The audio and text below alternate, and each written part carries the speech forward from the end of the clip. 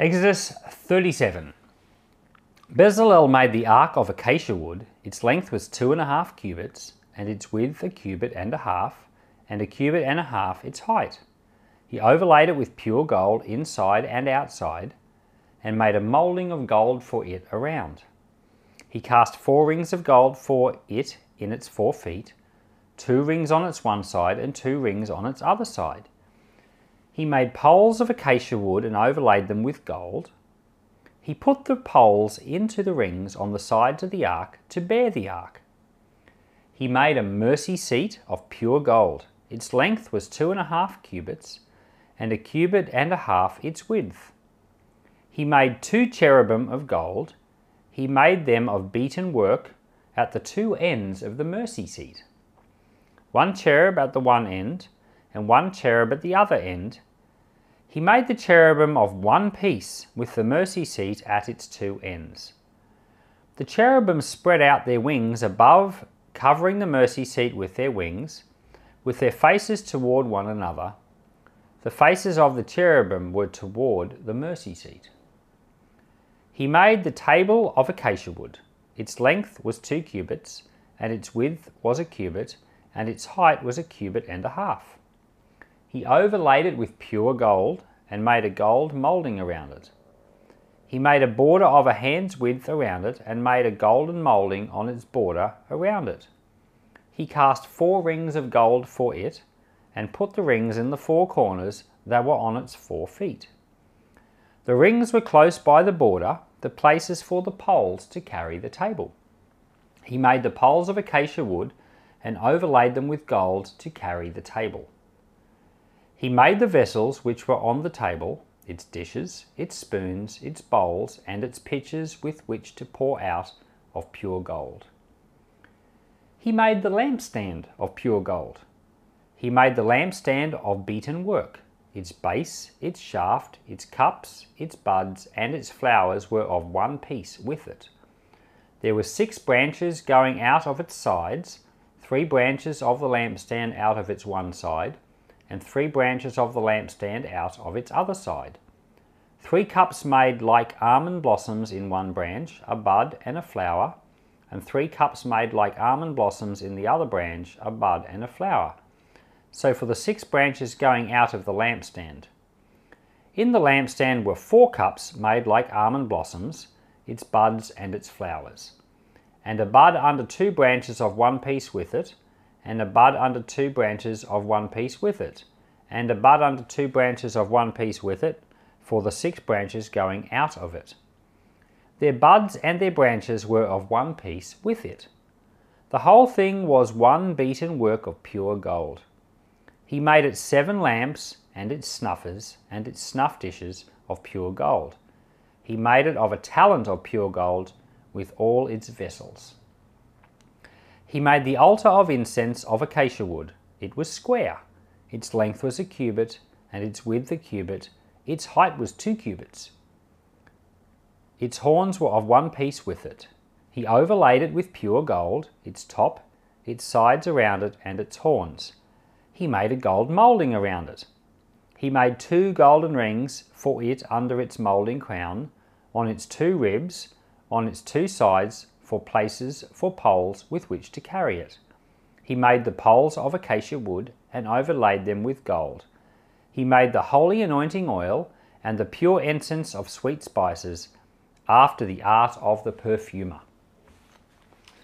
So this is a repeat of what we were told before, except before we were told, God said to Moses, tell, Bezalel how to make it. And here it's in the past tense that Bezalel did this, and this is how he did it. And if you compare the two, you'll notice that he did it exactly as he was told. And that's important. I don't know if anyone's ever tried to write a book or studied, how to be an author. And one of the things that they commonly give as advice to authors is they say, don't tell your readers what's happening, but show them what's happening. So for example, you've got a scene and someone's struggling with their emotions. Rather than write, this person was sad, that's telling, you would show them by saying a tear fell out of their eye and they turned away. So that's showing. You can see there's a bit of a difference there. And so what we've got here is, instead of God saying that they obeyed exactly as was instructed, he's showing how they obeyed exactly as was instructed. So this is showing, not telling.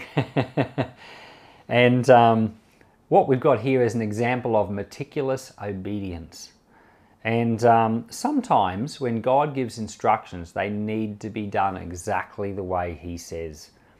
And in our modern period, you know, we live with the knowledge of God's grace. We know that he's loving and patient, and people take advantage of that. So they think that, oh, God doesn't mind if I just do things my own way. You know, they kind of expect they're just going to get loved no matter what they do. But that's not really how grace works.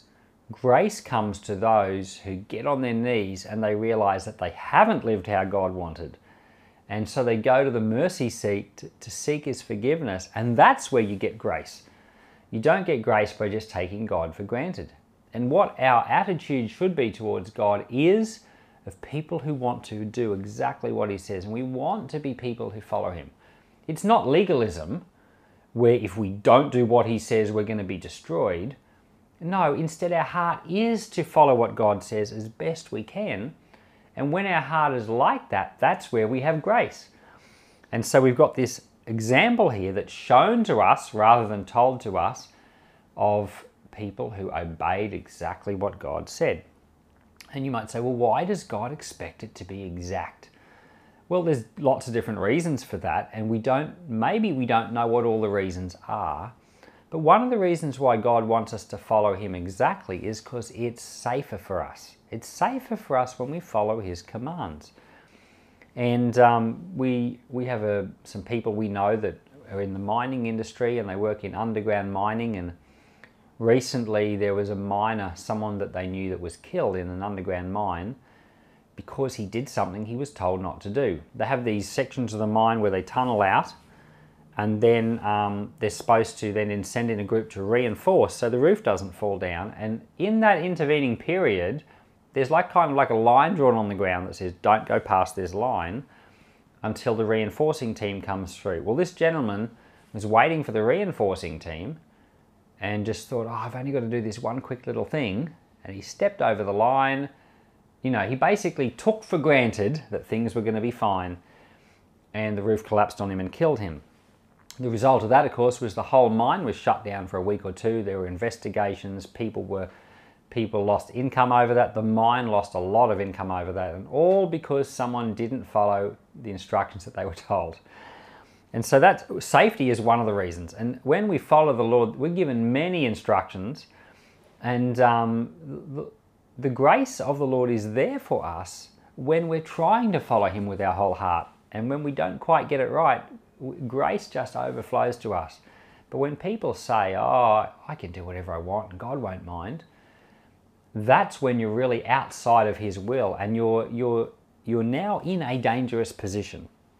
And so what we've got here in chapter 37 is, it's not legalism, it's life. There's life and safety. There's boundaries. When we know that we can follow the Lord and do these things, there's life in them. We know we're safe. We know we're secure. We know we've got God with us. And there's a lot of a real sense of things are going to be okay. But when we take God for granted, and people do that, they think they're safe. Like that miner that stepped over the line thinking, oh, it'll be fine, nothing's going to happen. But there's no guarantee that that's actually the case. So chapter 37, even though it's repeating things we heard before, it's not exactly the same, and it's a showing, not a telling, of this thing called meticulous obedience. Obviously, we're not following this chapter. Like, this chapter isn't instructions for us to follow, but what we have in the New Testament is we have the leading of the Holy Spirit. There are things we've been told as New Testament Christians not to do. You know, don't commit adultery. Don't be immoral. Don't be worldly. You know, we watch our tongues and we try not to speak foolish things. And, you know, let only good things come out of our mouths, and we love our enemies. We've been told all of these things, and so we strive through the Holy Spirit's power to do the best we can as God's holy people. And then, of course, we have grace to help us, and of course, grace if we don't quite get it right. But if our attitude is not that, dangerous. Lord, I ask you to help us to be people who follow the leading of the Spirit. We want to be people that put the Lord first, and to do our best to, Lord, obey and to walk with the Lord and be holy. Lord, let your blessing be upon your people. Everyone who hears this voice of mine today, let your grace be given to them, that they might be, as Bezalel and Aholiab were in this chapter, people that are able to follow the instructions they've been given and be true disciples of the Lord.